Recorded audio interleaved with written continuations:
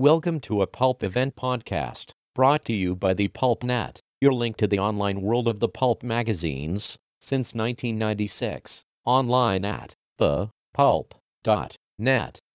In this Pulp Event podcast, Ed Hulse, editor of Blood and Thunder magazine, and publisher at Murania Press, takes a look at the Thrilling Group's Western pulp heroes.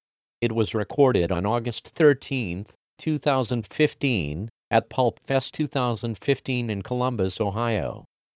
Here is Ed. I hope you don't expect too much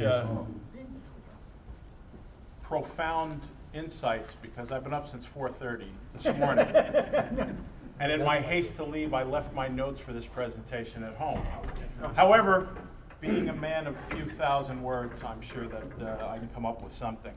Any of you who've read my book, The Blood and Thunder Guide to Pulp Fiction, know that I am not a huge fan of what is known as the Thrilling Group.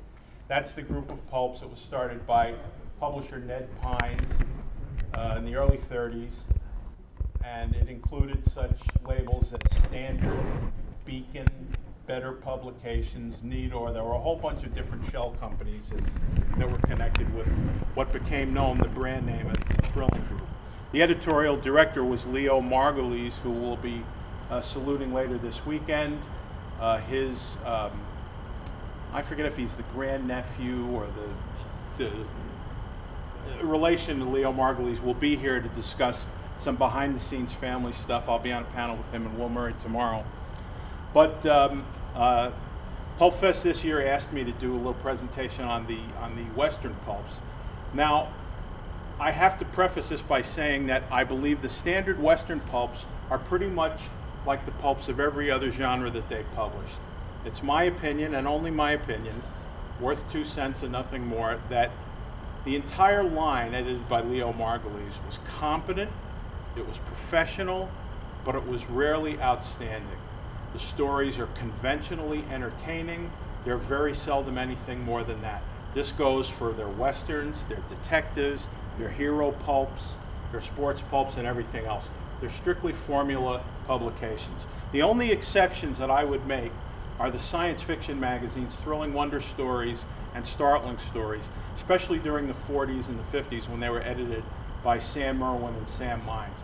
To me, those are really outstanding pulps, and the best issues of those magazines rival the best issues of any science fiction magazines being published during that period, again, in my opinion. But like I say, the Thrilling Group was always competent, always professional. They had solid, workmanlike craftsmen, but the stories are rarely memorable, and this goes from the most modest 5,000-word short story right up to, the 40 or 50,000 word short novel that's in some of the single character titles.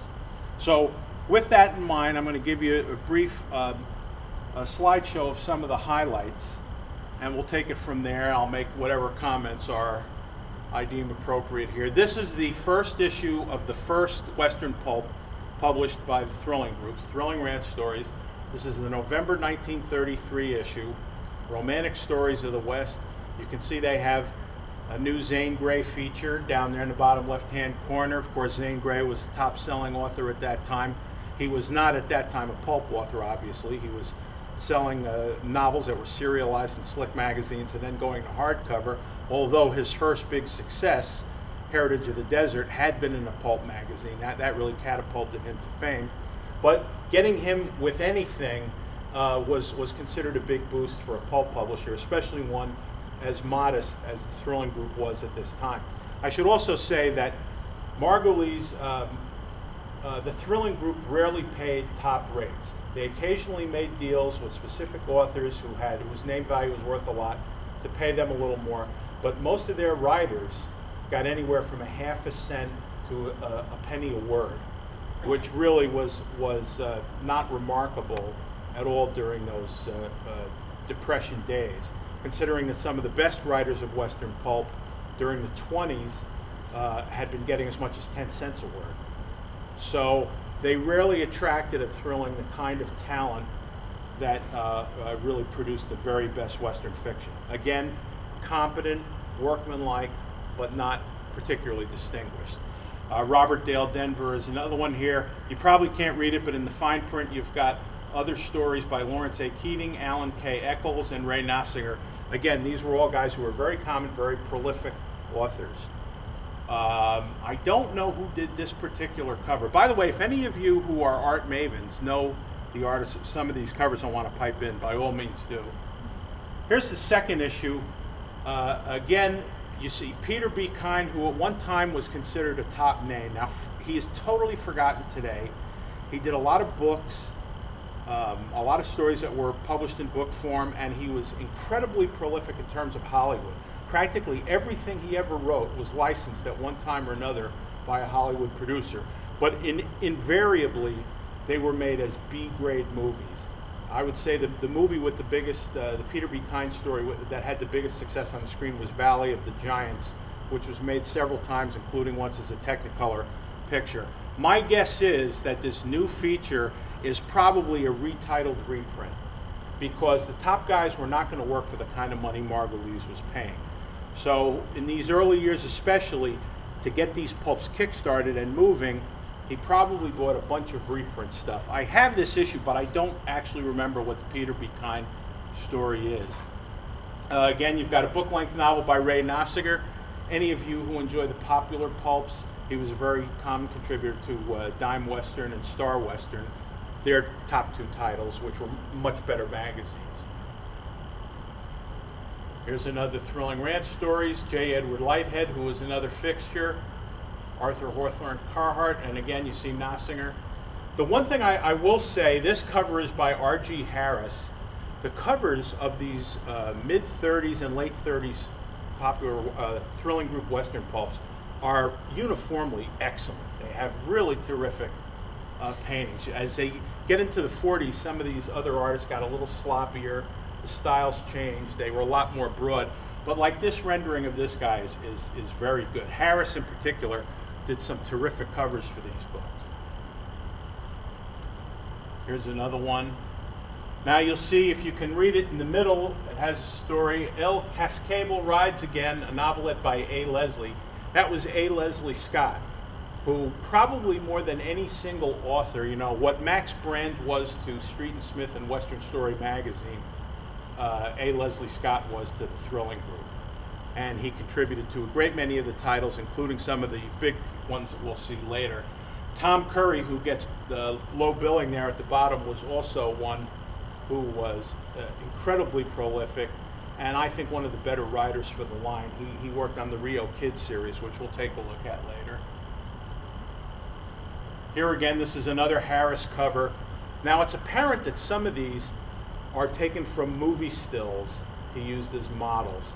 This is a shot featuring the cowboy actor Tim McCoy, and I have a print of that particular still, and Harris did an excellent job of swiping it. This is the June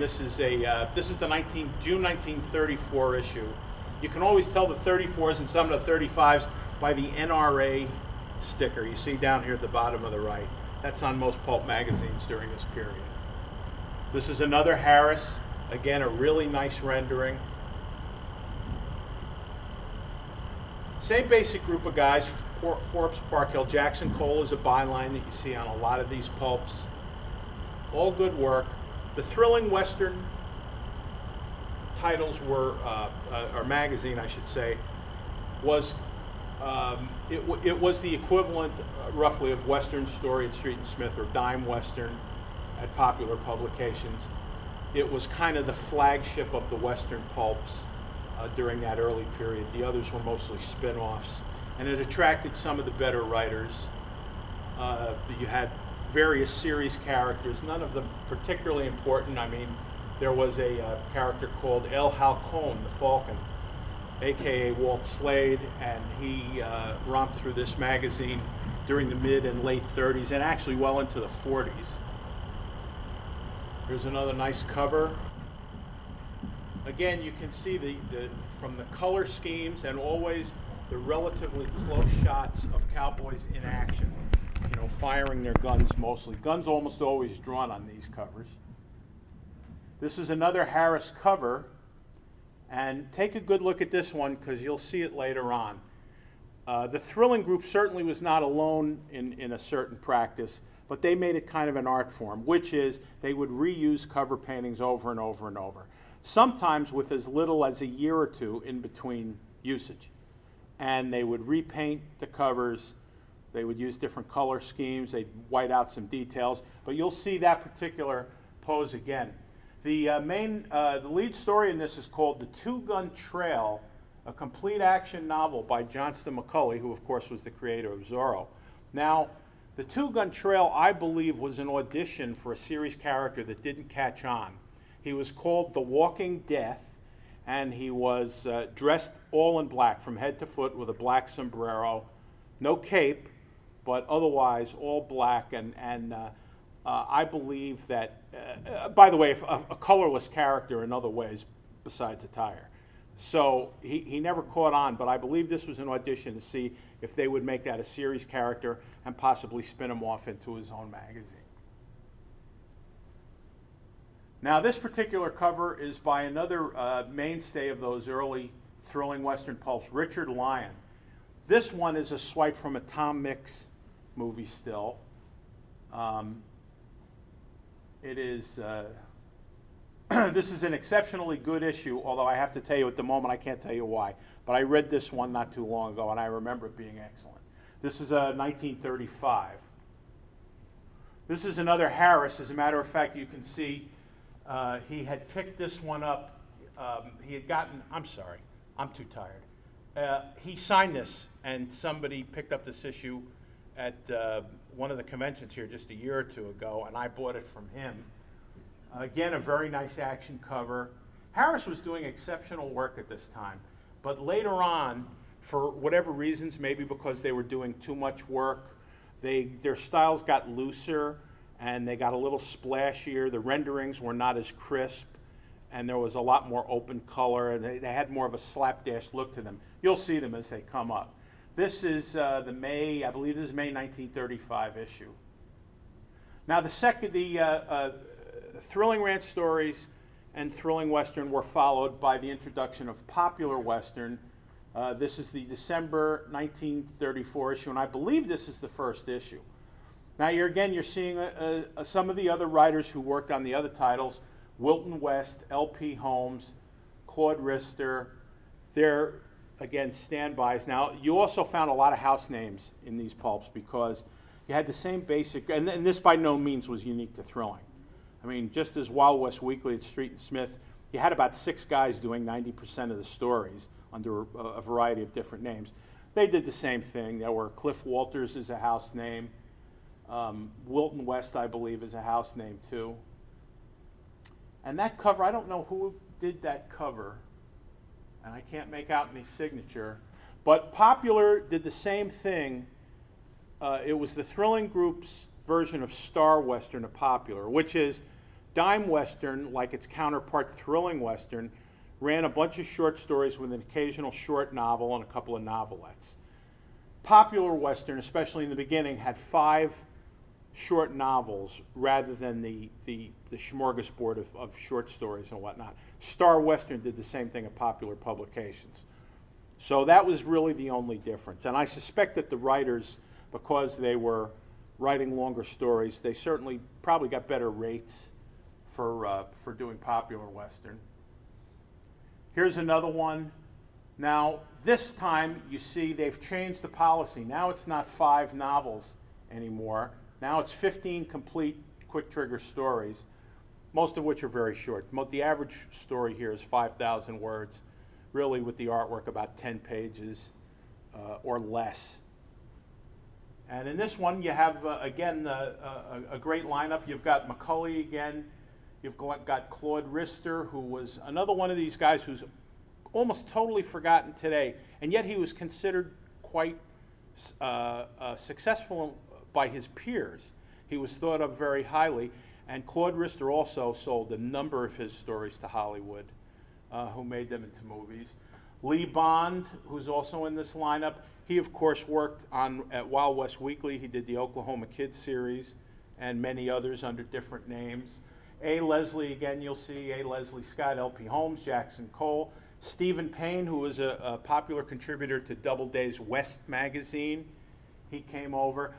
It's my own belief too, especially when I read some of the stories, that when you see some of the better names here, I happen to think that the stories that Thrilling was getting, mostly because they were paying less money, were probably rejects from the better paying markets. So I have to think that when you see some of these names that are not normally associated with the Thrilling group, it's probably because the stories had been kicked back from, say, Doubleday or Blue Book or Adventure or Argosy, some of the better general adventure titles. So do you remember that title? That was we saw that a little bit before in Thrilling Western. That is the R.G. Harris cover. They've changed the guy's shirt color and his hair color, and they've painted out the background with the broken window. But that's the same cover, and this is either a 1937 or 38 issue. So this only appeared a couple of years after the original, and this very same cover was printed later in the early 40s on one of the other titles. Now you're into the 40s, and as you can see, this is a much looser kind of almost comic booky looking cover. I mean, the strokes are very broad. You don't have the tight rendering. But you do see some nice names there. You see Joe Archibald, who, of course, was a fixture in the Thrilling Group's aviation pulps. This is a wartime issue. This is May 1942. You can see the little Red Cross sticker up there, give to the War Fund. Here's a nice one. You don't often see too many straight Western magazines. You don't often see covers taking place in snow scenes, in the Northwest. Gunnison Steele was another popular Western writer in the pulps. T.W. Ford, another. Now this is much later in the 40s. I don't know who the artist is here either. These issues in particular are really hit and miss propositions. You can get one and the stories are pretty good. You can get one that's barely readable. What you do have in some of these later 40s issues, you have some interesting writers. Louis L'Amour, who of course became famous for his Westerns, when he was working for Thrilling, he did everything. He did South Sea stories, he did a couple detective stories, he did a little of everything, but he eventually graced the Thrilling Western pulps with the adventures of a character named Chick Beaudry. And he's in at least a couple of these here. All right, now we're into the first of the single character pulps from Thrilling, although you wouldn't believe it from the title. Texas Rangers was launched in 1936. Most of the Texas Rangers stories were written by A. Leslie Scott, although a big number of them were contributed by other authors. Just like the Phantom Detective, which was another Thrilling group that practically every writer who ever worked for the country took a whack at the Phantom Detective at one time or another. The lead character of Texas Rangers, who was called Jim Hatfield, was another one of these guys that just about everybody working on the Western pulps took a shot at a Jim Hatfield somewhere along the line. Jim was the classic Western hero of what I would call the more adolescent type stories. Guys like Zane Grey and some of the other top writers had romantic interests, and cowboys were basically generally interested in women, whereas the more juvenile kind of stuff like Wild West Weekly catered to a younger audience. Cowboys were strictly in love with their horses, and they didn't want anything to do with women. Jim Hatfield had a horse called Goldie. That was his big flame. But the amazing thing about Jim Hatfield, who also, by the way, was known as the Lone Wolf, he's a duly appointed officer of the law. He's a Texas Ranger. Supposedly, he was operating under the rules and the strictures of that particular organization. But he's called the Lone Wolf, and he pretty much does whatever he wants. And anybody who is a student of jurisprudence will find very quickly that 99% of the tactics that he employs are strictly illegal, unconstitutional, anything else you want to put it. He was frequently, he was one of the guys, he would go undercover with a gang. There was a gang of rustlers operating in this section, and he's going to try and get the goods on them, and they've killed 6 Rangers already, which is the kind of situation you see here. I don't know if you can read the sign, but the sign hanging from that guy's who's hanging says, "Warning, we hang Rangers." And they've underlined hang, as if he couldn't figure out what was going on. So, but that they're just mean that way, you know. So anyway, to the extent that you can consider Texas Rangers a single character pulp, because after all, Jim Hatfield figured in every one of the 206 issues published between 1936 and 1958, Jim Hatfield is actually the longest running hero pulp character except for the Shadow. So a lot of the characters with very long runs that we associate with, like Doc Savage and the Phantom Detective and the Spider, all of whom had well over 100 issues or more, Jim Hatfield actually had them all beat except the Shadow. And Thrilling canceled, I mean, it's a measure of how popular he was, that Thrilling canceled almost all of their pulps in 1953. A lot of titles that you're going to see after this, they might have started in the 30s and they weathered the paper shortages of the war, but by 1953 they were all gone. But this one lasted until 1958. And Jim Hatfield wasn't done then because Ned Pines had a satellite company called Popular Library, which published paperbacks, and a whole slew of the Jim Hatfield novels wound up in paperback, some under different titles, I believe. Some of them, I think, were revised. But it was a character that was very, very popular, inexplicably so, in my opinion. I mean, just like I said before, they're fun, they're great for one read. I have never, of the dozens that I've read, I've never had the slightest desire to go to one a second time. And yet this magazine persevered and was extremely popular. Here's another Richard Lyon cover. This is from 1938 issue. Now this is another Lyon cover, but this one isn't as tightly rendered. Look at the folds, look at the wrinkles on his clothing. They're not sharp, they're just kind of like slapped in there. It's more, would you say impressionistic, David? Or expressionistic? Or just sloppy? I like the cursory. Cursory? Excellent, excellent. Now this one I believe is a George Rosen cover. George Rosen, after he was summarily dismissed from the Shadow for, I don't know how to phrase it, after he left Street and Smith, he did a lot of work for Thrilling. You'll see more of his covers. This, I believe, is an Earl Berge cover. I don't see a signature, but it kind of looks like Berge's. You think so, David? And again, this is a wartime issue. You can see the buy defense war bonds and war stamps there in the corner. Now, this is another one that was lifted from a movie still. The two guys in the background come from some other source, but the cowboy shooting, who presumably is Jim Hatfield, that's actually Tim McCoy from a 1932 movie called Cornered. And again, I only know this because I happen to have the still that the artist used as the model. The Black Hat Riders, this is an issue I have not read. It's another wartime issue. You can see the buy war bonds and stamps there at the bottom. Okay, in 1938, after Thrilling had launched Texas Rangers, they were still publishing Thrilling Western, Thrilling Ranch Stories, Popular Western. This was their fifth major Western title. This, of course, began as a Doubleday title in 1926. It was sold in 1935 or 36 to Ranger Publications, which for many years some of us believed was an offshoot of Red Circle, the group published by Martin Goodman, who of course later did Marvel Comics. Now it turns out that Ranger was a different company altogether, but in any event, Ranger sold West to the Thrilling Group in 1938.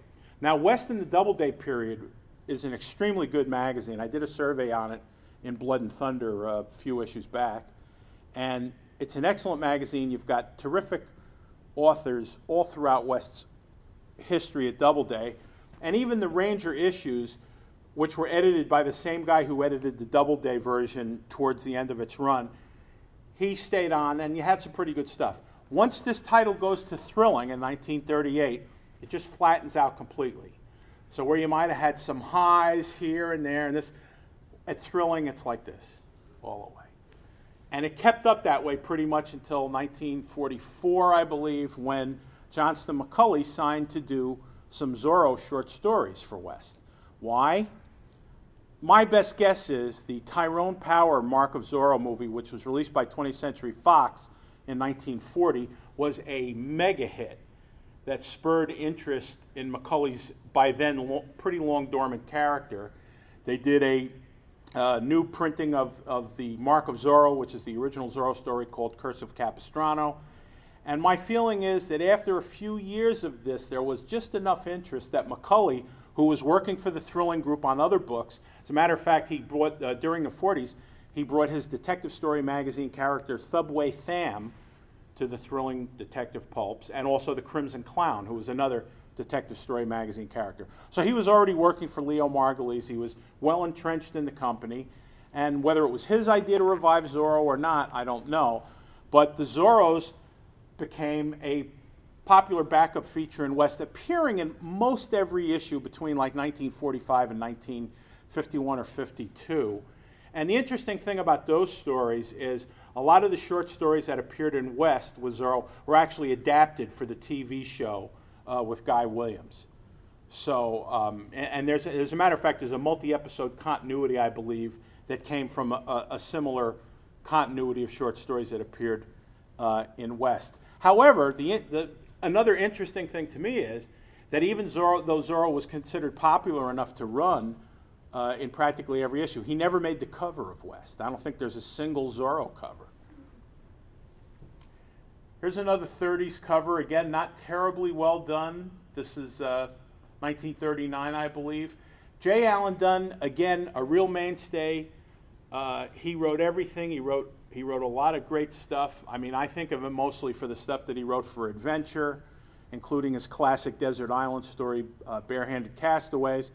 But he also wrote horse operas by the Ream. He wrote a couple of different series for Wild West Weekly. I mean, you can find issues of Wild West Weekly from the early and mid-30s where there are 3 stories by Dunn, maybe one under his own name and a couple under house names. So I have to guess that him breaking into West here is strictly an example of a story that was rejected by better paying markets. Here again, this is another issue that I have just because it had another novel by Johnston McCulley. And this is another wartime issue. I believe this is September 43. This is one of the later issues. I don't know who the cover artist is here. David, you have any idea? It looks like Willis, but I think it's Sam Cherry, actually. Well, actually, I was going to say Sam Cherry. It looks like Cherry to me, too, but I don't know for sure. And this is one of the last issues of the magazine. Again, in that big wipeout, that big purge of 1953, West was one of the titles that went away. Also in 1938, another purchase from the aforementioned Ranger Publications was The Masked Rider. This was really interesting. Anybody who's actually read a Masked Rider pulp story knows that he dressed completely in black and he had a flowing black cape. As a matter of fact, the early issues of his magazine, he's pictured that way on the cover. Never, not once, in all the issues of Phantom Rider, and I believe there's probably close to 100 that were published by the Thrilling Group, never once does he wear that outfit. More often than not, he's wearing a red shirt and that domino mask. What you'll see here is this magazine, practically every cover, especially I would say of the first 5 or 6 years, is a repaint, is reused from one of the earlier Thrilling pulps. And it's usually a dead giveaway because he's wearing all different styles of hats. On one cover, he'll be wearing a high peaked crown hat. In another one, he'll be wearing a flat crown. And another one will have one with a side bastion. It's all according to what cover they were remaking. But what they would invariably do was give him a red shirt and paint the domino mask over his eyes. This is one of the earliest Thrilling issues. I believe this is March 1939. Now here again, you can see that guy. He's wearing a flat crowned hat, and he's got the red shirt. I don't think that's a terribly well executed cover. Again, Masked Rider, unlike a lot of Western characters where you had a house name, like for example in Pete Rice, all the stories were presumably written by Austin Gridley, who was Ben Conlon, and then later in Wild West Weekly it was some other guys. Oddly enough, with these long-running characters of Thrilling, you often had the authors using their own names instead of a house name. which was, I always thought, pretty interesting.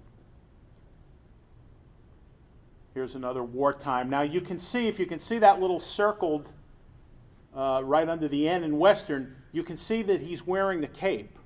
But again, he's wearing his typical red shirt and his black mask as he apparently shoots a guy in the head.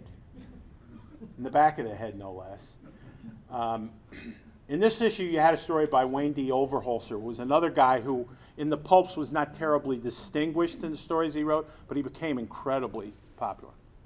5 minutes? All right, we'll go through these things. This is another one I think is pretty sloppy. This also looks to me like Sam Cherry. What do you think? Now here, this is from later in the 40s. This is post-war. This is one of the early Jerome Rosen covers. There's another one. Now, by this time, these are new covers. These are not repainted from other magazines. These were done for Phantom Rider. But again, for reasons known to no one, they chose to ignore the dressed in black, presumably just because of newsstand reasons. Red and yellow were colors that always attract, as Harry Steger found out at Popular Publications. Red, yellow, and black always attracted the eye, especially of male readers. So I think that's why they kept him in the red shirt. Just looked better. Okay, Range Riders, another title that started in 1938, again lasted till 1953. The character in this was called Steve Reese, and he was, again, totally nondescript. He could be anybody. You could call him anything you want. You could call him Abraham Lincoln. He just went through the motions. I've yet to read a single issue of this pulp that didn't put me to sleep. Did have some nice covers, though, especially during the wartime years. This is one of the later issues. Again, you see the ever-popular A. Leslie. Down here you have Walker A. Thompson. Tompkins. He was another guy who did a ton of Western work, both under his own name and under a variety of pseudonyms and house names. Rio Kid was a major title in that Tom Curry came up with a gimmick of having the principal character interact with real historical figures. Now, he often gets the chronology wrong. He often has major historical figures coexisting, like when they were really 30 years apart. But that's a technicality. We don't worry about such things. Again, this looks to me like another George Rosen cover. That's definitely Rosen. Bob Pryor, of course, was the name of the Rio Kid. He was another guy who frequently worked undercover with various people to foil plots. And of course, that's one of the later ones. Thrilling Group had such nice hand-lettered logos in the early, and they invariably went to these crummy, type, very boring-looking logos as the 50s dragged on. Exciting Western was the last of the major titles. There were a number of minor Western titles. Again, this was a fairly undistinguished pulp in the beginning. It was kind of the typical stuff, the same kind of stories that you would read in popular Western or thrilling Western, until they got the services of W.C. Tuttle, one of my favorites, who, of course, for the magazine Adventure, created Hash Knife Hartley and Sleepy Stevens, who were a kind of rangeland Holmes and Watson, solving various murders and crimes in the cattle country. So Tombstone and Speedy replaced Hash Knife and Speedy. It's my own belief that Tuttle was strictly recycling earlier stories because, it was bad enough that he recycled them even when he was writing for the better markets, because there are Hash Knife stories not only in Adventure but also in Argosy and Short Stories magazine, which were three of the biggest magazines during the 30s and 40s. And even for those top-paying markets, he was recycling old plot gambits and character types. Sometimes with Tuttle, it's very hard to tell whether you've read the story before or not, because he reuses so many of the same gimmicks. The bantering deputy, the inept sheriff, the ranch owner who's accused of a crime he didn't commit, and Hash Knife and Speedy always rode into the rescue. Well, Tombstone and Speedy were a little different. They added a little humor to the proceedings, but you could tell that old W.C. was really just reworking some of those stories. And he was probably saying, you know, Christ, for the money that Leo Margulies is paying me, I'm not going to write a brand new story. So it's pretty easy to me to tell that he was moving somewhere else. This is another one I'm pretty sure is Sam Cherry. This is pretty much representative of the covers at this time. This again is one of the very late issues, early 50s, and then you're out. Again, 1953, that big purge gone. This is the last of the major thrilling Western pulps. It didn't last very long, but it was a big deal. Hopalong Cassidy Western Magazine. This is another George Rosen cover, which of course has nothing to do with Hopalong Cassidy. Not only does he not look like William Boyd of movies and TV, he doesn't look like Clarence Mulford's original Hopalong Cassidy either. So I have no idea what this cover was originally painted for. This is a 1951 issue. Rustlers of Red Fork, of course, was written by Louis L'Amour under another name. He disavowed those novels later on. He tried to claim that he didn't write them at all. Now, this was issue number 1. By issue number 2, suddenly we've got Hoppy. We've got William Boyd being painted again. This is another George Rosen cover. Trail of Seven Pines is another Louis L'Amour novel. I don't know why this magazine didn't catch on, but it didn't. Hoppy was big in 1951. That was at the height of his fame on TV. The movies were run as primetime network, nationwide network on NBC, and yet they were going nowhere. So that's pretty much it. Like I said, you had some other minor titles, Rodeo Romances, Giant Western, Triple Western, which actually was a reprint book. But that was pretty much it. These were the major pulps from the Thrilling Western group. Like I say, any of you who are interested in reading them or collecting them, the good news is they go pretty cheap. The bad news is there's always a reason why pulps like that go cheap. But I hope you've enjoyed looking at the covers anyway. There's some pretty covers, and thanks again to Pulp Fest. And let's have a hand for all the volunteers and committee members who work so hard every year to put this on. So before they bring the hook out, I'll say goodbye. Tomorrow night, I'll be with Will Murray. We'll be talking to the descendant of Leo Margulies himself, who will be giving us some inside information and insights on the Thrilling Group and its editorial policies. So we'll see you tomorrow. You've been listening to a Pulp Event podcast, brought to you by the Pulp Net. When your next adventure was just a dime away. Please visit us online at thepulp.net. Thank you for listening, and keep reading the pulps.